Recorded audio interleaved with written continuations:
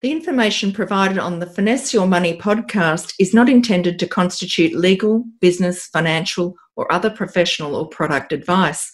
It is provided as general information only and is not intended as a substitute for personal advice from a qualified and licensed professional who is familiar with the facts of your particular circumstances.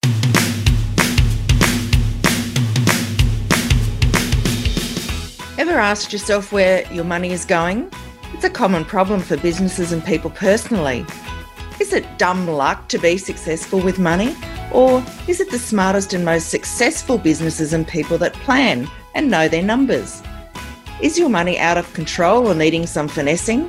In this second season of Finesse Your Money, we're focusing on growth for businesses and personal and practical steps that you can take to grow.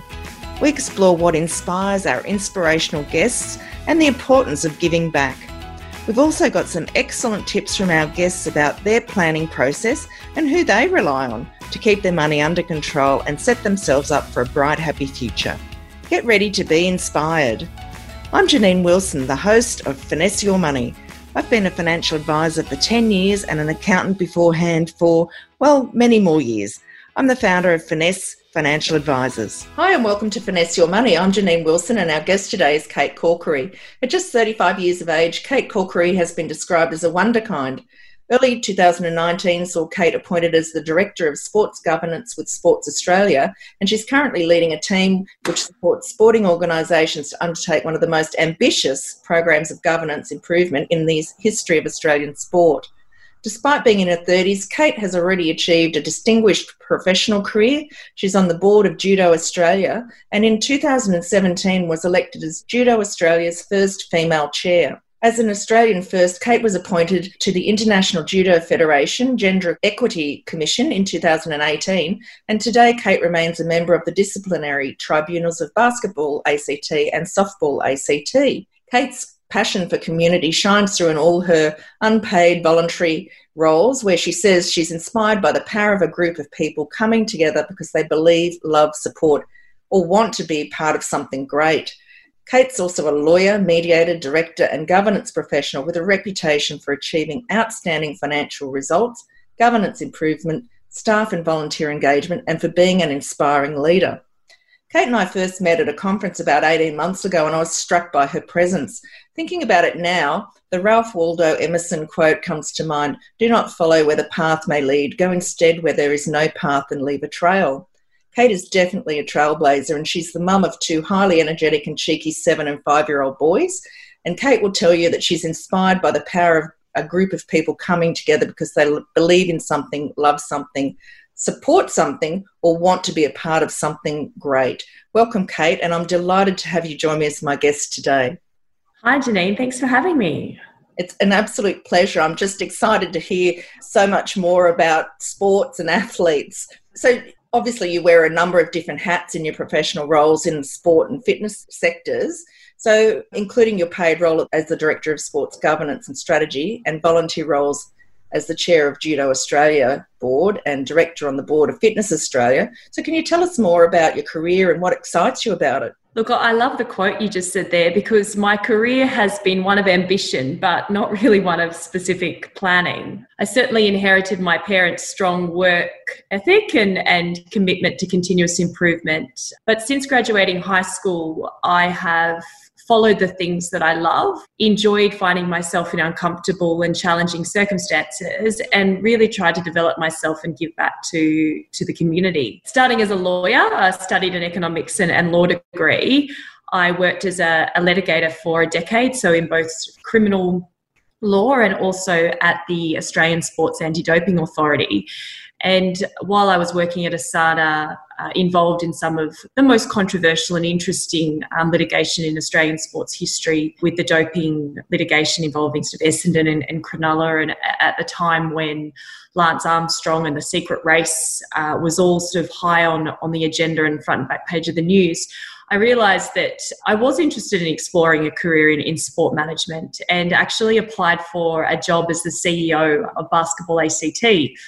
And I wasn't successful in achieving that job, but the then president asked if I would be interested in being appointed director on the board. And I had thought about it. I guess I hadn't even really realised that being a director on boards was a thing. And through this opportunity, I gained first-hand experience in the governance of a sporting organisation and further developed my passion for improving the governance and integrity standards within sporting organisations. And from there, I was elected Vice President of Basketball ACT and appointed to my first role as a Director of a national sport board and onto the board of Judo Australia. And at the same time, I left my role at ASADA and took up my first role outside the law as a Deputy CEO with YMCA Canberra. And what this did was allow me to augment my leadership and executive experience in the not-for-profit sector.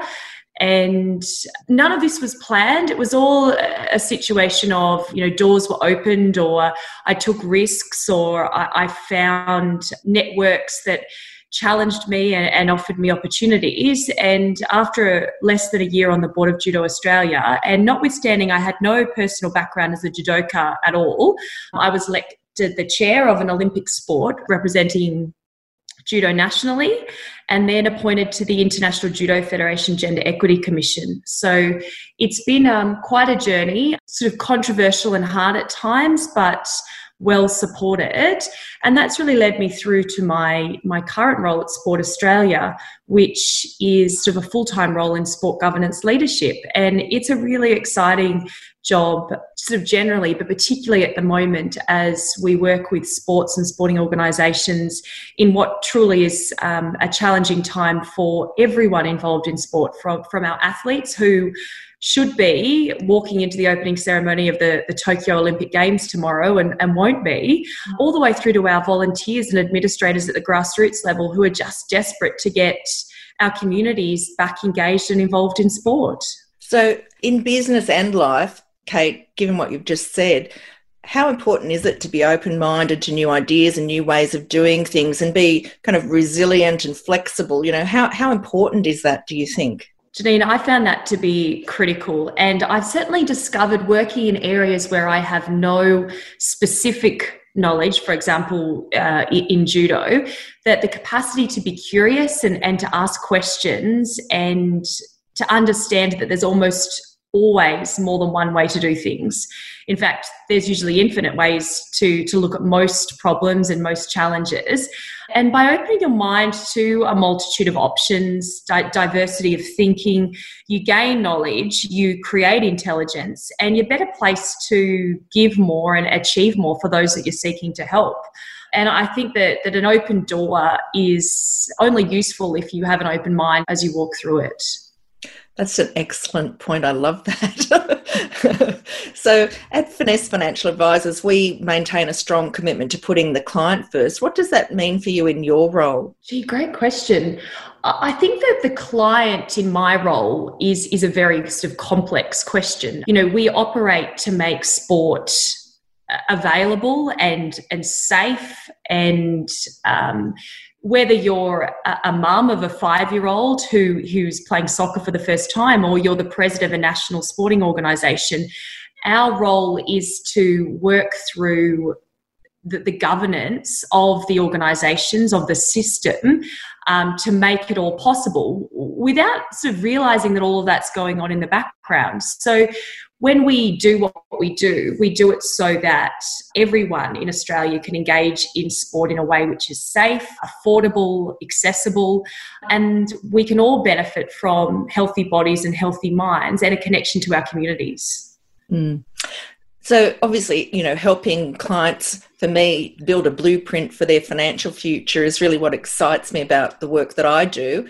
And while professional athletes and athletes at the peak of their career face much the same economic challenges as the average person, like not saving for retirement or investing correctly, overspending and wanting to help struggling friends and family, for example, they may also face some really unique challenges of receiving large amounts of their lifetime earnings over a really short period of time, or living hand to mouth on grants. So, for example, a high income athlete might require special tax planning or wealth management strategies so that they have an enduring benefit from their talents. So, Kate, can you tell us more about the unique issues that athletes face, especially when it comes to their financial future? Absolutely. Look, being an athlete may seem on the face of it to be a highly lucrative proposition, but I think you'll find most athletes and their families will tell you that it's not, and that it's in fact quite the opposite.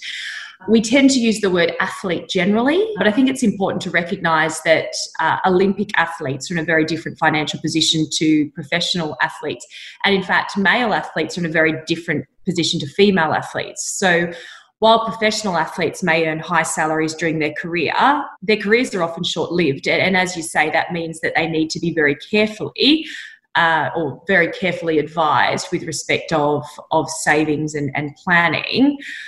And for those Olympic athletes, quite often there is never a financial gain to be had.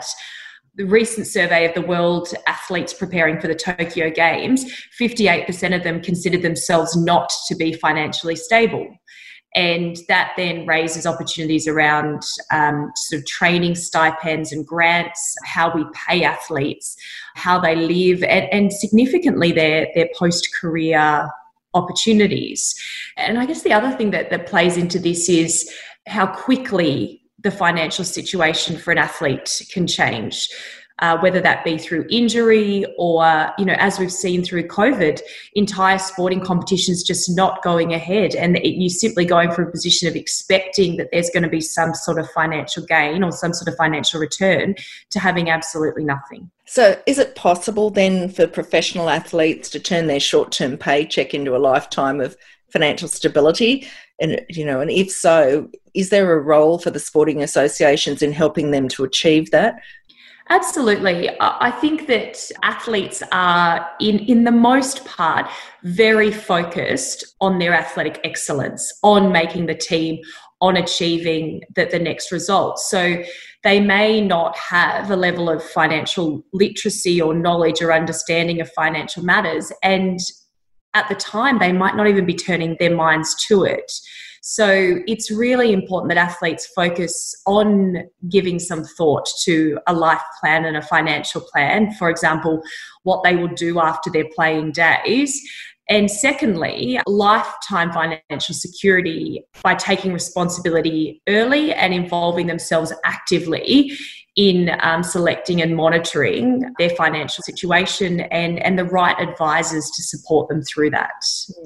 Because certainly there's some horror stories that you hear where sporting people's managers have taken advantage of them. And, so I think it's the same sort of rules apply as any person or high income professional. Just make sure that you've got the eye on the ball, really, because, you want to make sure that you have those trusted advisors around you and that you're getting the best advice available. But you also need to have some sort of monitoring system in place that captures anything that isn't, quite right early on. And the second thing is that, many high income professionals are in exactly the same boat where they're excellent at their job and their position, but they don't necessarily have that same level of financial literacy that you might expect. They might be a great lawyer, but don't necessarily keep their eye on their money. And so getting professional help is really important to make sure that locking in that financial security for the future. Absolutely. I mean, few athletes operate without coaches and few athletes operate without a game plan. And the same holds true with finances. You want an expert. You want someone to coach you through it. You want someone who has the technical knowledge to get the absolute best outcome for you. Yeah, absolutely. So how does the Sports Association assist Olympic, Paralympic and Commonwealth Games athletes to set themselves up for life after sport? And is that even part of the role of the association? Look, it's a really challenging question. The Australian Olympic Committee does a really great job, as do the Australian Institute of Sport, in supporting athletes to set themselves up for life after sport. And there's lots of opportunities there. The key is it's over to the athlete to take advantage of it. So, for example, through the AIS and through teams, and I know that the UC Canberra Capitals are an excellent example of this, do the athletes have access to flexible education opportunities? So what opportunities can they explore whilst they're still athletes? Can they sit in on business or law or broadcasting classes and pursue passions at the same time? So both Olympic and professional athletes meet a variety of successful people whilst they're working as athletes. So why not ask them what they do and what opportunities exist in their field, and really being open to opportunities for mentoring. One of the great things that the Australian Olympic Committee does is a program called Olympics Unleashed, where they send our Olympians into our classrooms. Now, it's fabulous for a number of reasons. It's fabulous because our young people get to see their idols and their inspiration up close. But significantly, it's a source of income for our athletes. And I know for our judo athletes that being able to be paid to go in and share your experiences with these young people, it creates a sustainability around financial position whilst you're chasing your next Olympic Games and your next Olympic qualification, actually far more viable and is significant. So the Australian Institute of Sport and the Australian Olympic Committee both have really positive programs and opportunities for athletes to develop themselves, but also gain income as they're still continuing to work as an athlete. That's fantastic to know. So what's your best advice for athletes on the road to achieving their dreams? Look, from a technical sport perspective, I'm a terrible person to ask, but one of my observations is that it's really important for athletes to manage their brand. So think of income potential not only as wages as a professional athlete, but potentially endorsement deals, commercials, and of course future opportunities, public speaking opportunities, even the classroom opportunity I was talking about. So image and perceptions can be reality and they can have major financial consequences. So, how do you treat your coach? Because this could be a pathway to future coaching jobs. How do you deal with the press? Because that could influence a career in broadcasting. How do you treat, your fans? Because that could affect the likelihood of endorsements or public speaking. So creating and maintaining a network of supporters will be beneficial throughout your career. And so you've got to be very careful about how you develop and build and support your personal brand and significantly not tear it down. Great advice. So tell us about 3 common mistakes you're seeing athletes or families of athletes making with their money again and again and again. Yeah, look, this is a really difficult one. I know that parents will sacrifice everything to give their children the opportunity to pursue their dreams. Being involved in sport is not a cheap proposition for families or athletes. And certainly as you're trying to develop them and expose them at young ages, I hear stories all the time in every sport about literally tens of thousands of dollars for children to do overseas trips and professional coaching and training. So I think the mistakes are about not putting a limit on that and not looking for opportunities to have sponsorship or support as they go through that. And significantly, creating accountability in our young people about the cost that it is to a family for them to chase their dreams and how they can contribute to that.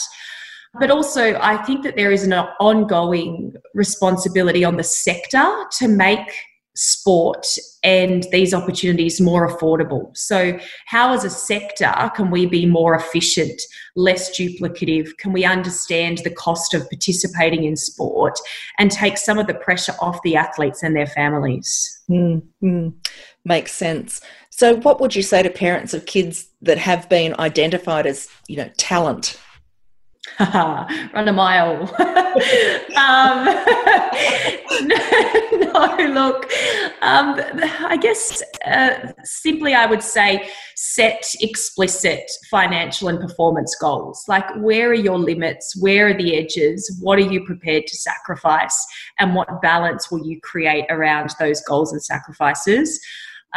Establish a budget or a spending plan and involve your up-and-coming talented athlete in the development of that, so they do understand the time implications, the financial implications, the practical implications of their dreams. check in on the progress against those goals, so the performance goals, the family goals, the financial goals regularly, and be really willing to adjust the plan as needed. So you don't want to sort of set off with this really solid plan about all of the things that your talented athlete's going to do without taking advice along the way and adjusting as needed. So there's a lot to be said for, that family conversation around the kitchen table. I mean, if the setup might be, a family with 2 or 3 kids, but only one has been identified as talented, and, there's a lot to be said for everyone understanding, what the situation is and what the circumstances are, and just really having that sort of buy-in, if you like. So, absolutely. So important. So what sort of services are available to help athletes or sporting clubs who need help and perhaps financial support to access those sorts of services? There are lots of services available, all the way from our local councils through our state and territory governments and through federal government.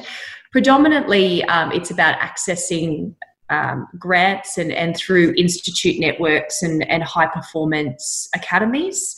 Ultimately, the Australian Institute of Sport is a good start place in terms of gaining information, but also speaking to your clubs, because the clubs are your connection through your state sporting organisations and through to your national sporting organisations.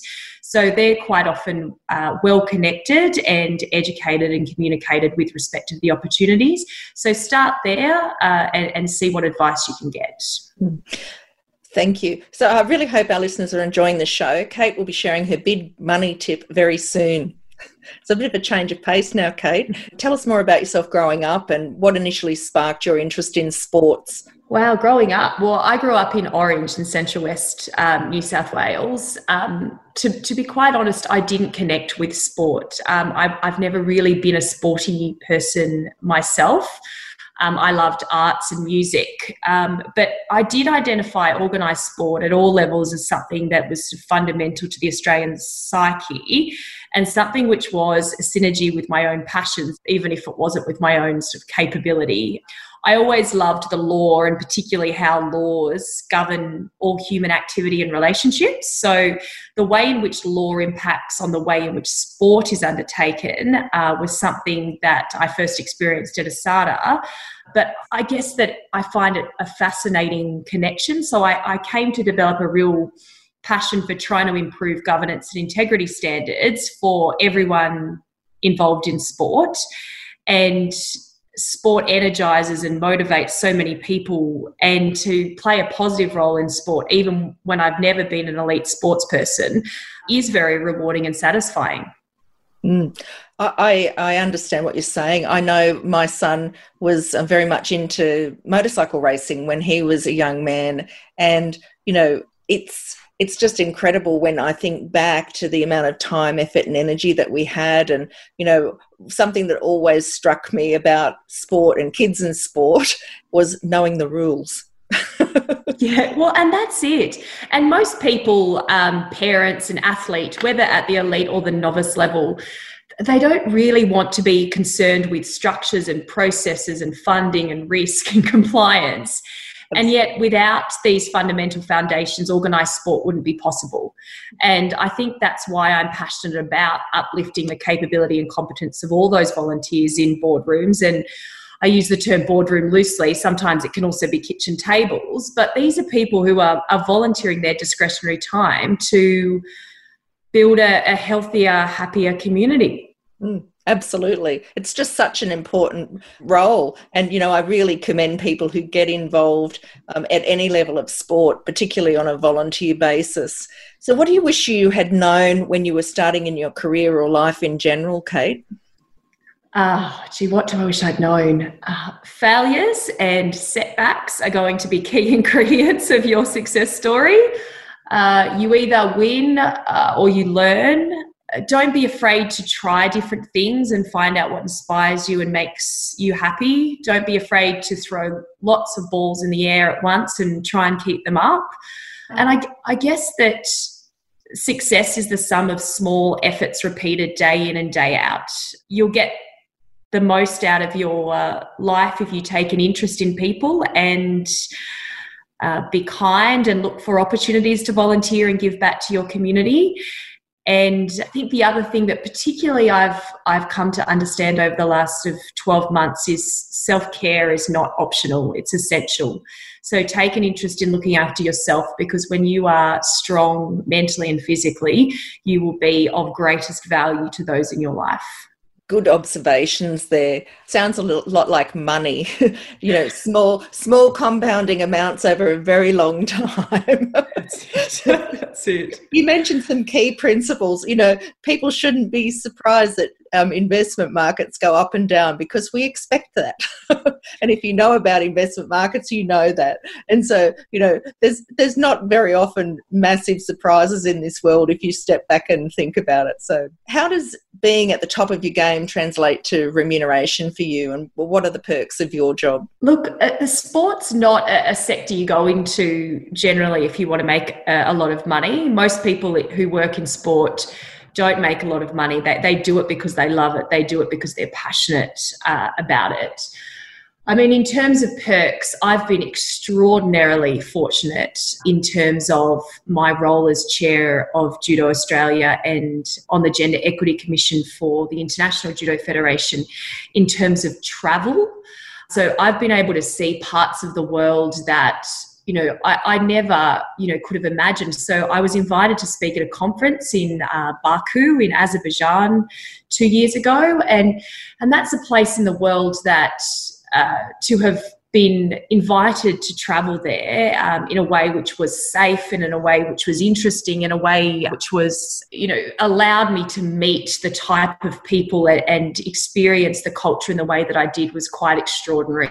And certainly I will be forever grateful that the perks of this job really are the people that you meet and the impact that they have on who you are and what you're doing. I completely agree. Travel enriches your life, and so do people you meet. And so when you've got a common sort of cause or philosophy, it can be so much more rewarding.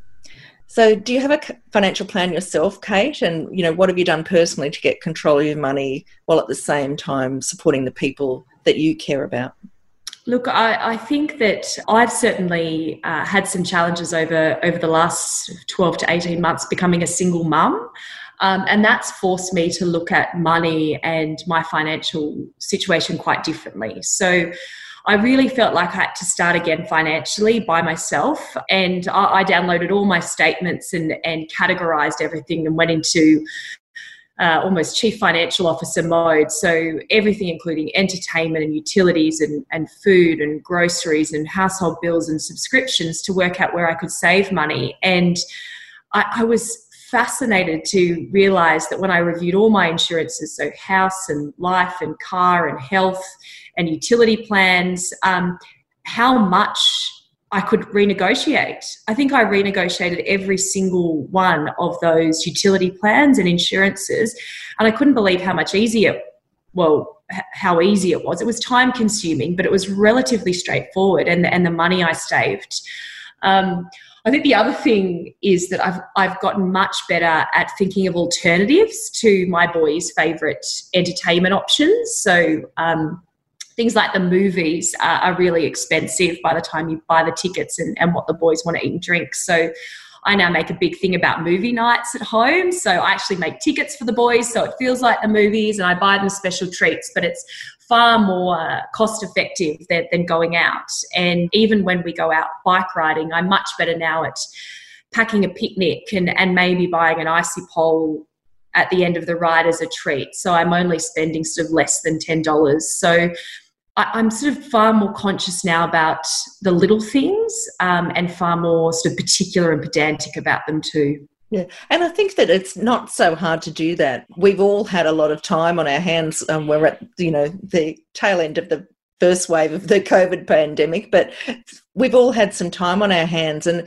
it's valuable time to do that year after year, to just at least do, a big check-in once a year. As you say, you were able to negotiate a lot on on your utilities. And likewise with your mortgage and things like that. There's ways and means of making some savings, and that's just money back in your pocket to do, things that you want to do, or to, save for the future.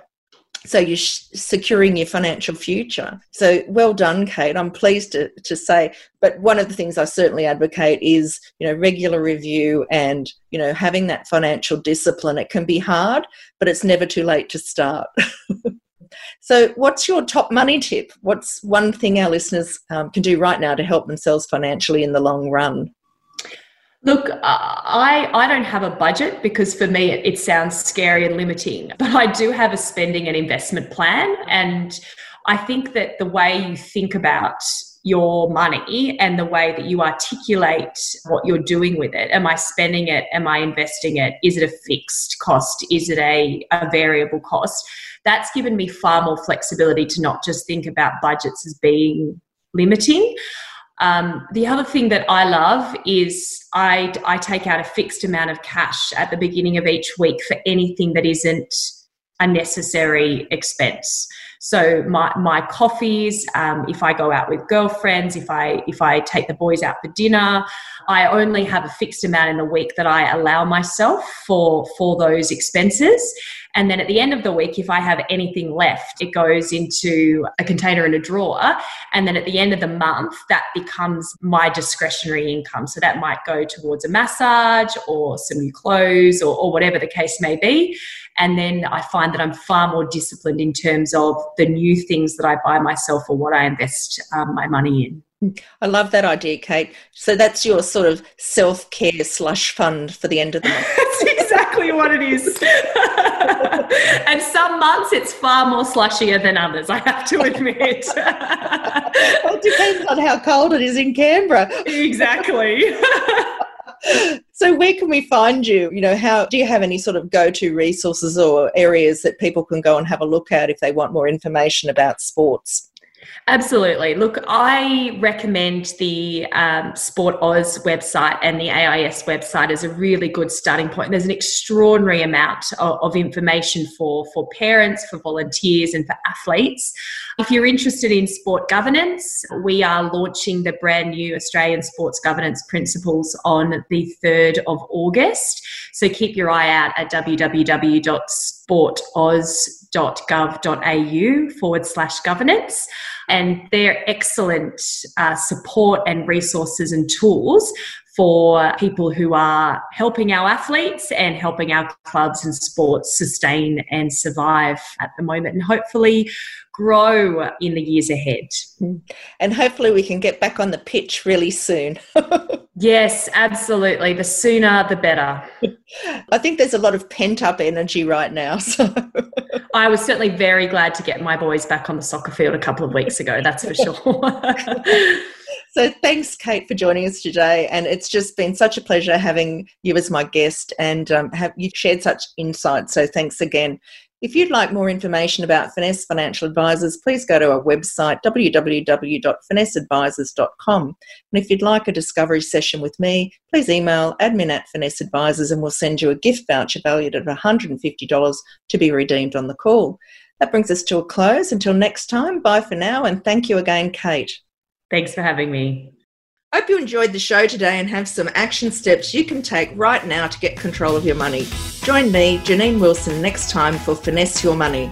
Meantime, head to my website, www.finesseadvisors.com, or email me at admin@finesseadvisors.com to claim a gift voucher for a discovery session with me valued at $150. Make sure you put gift voucher in the headline.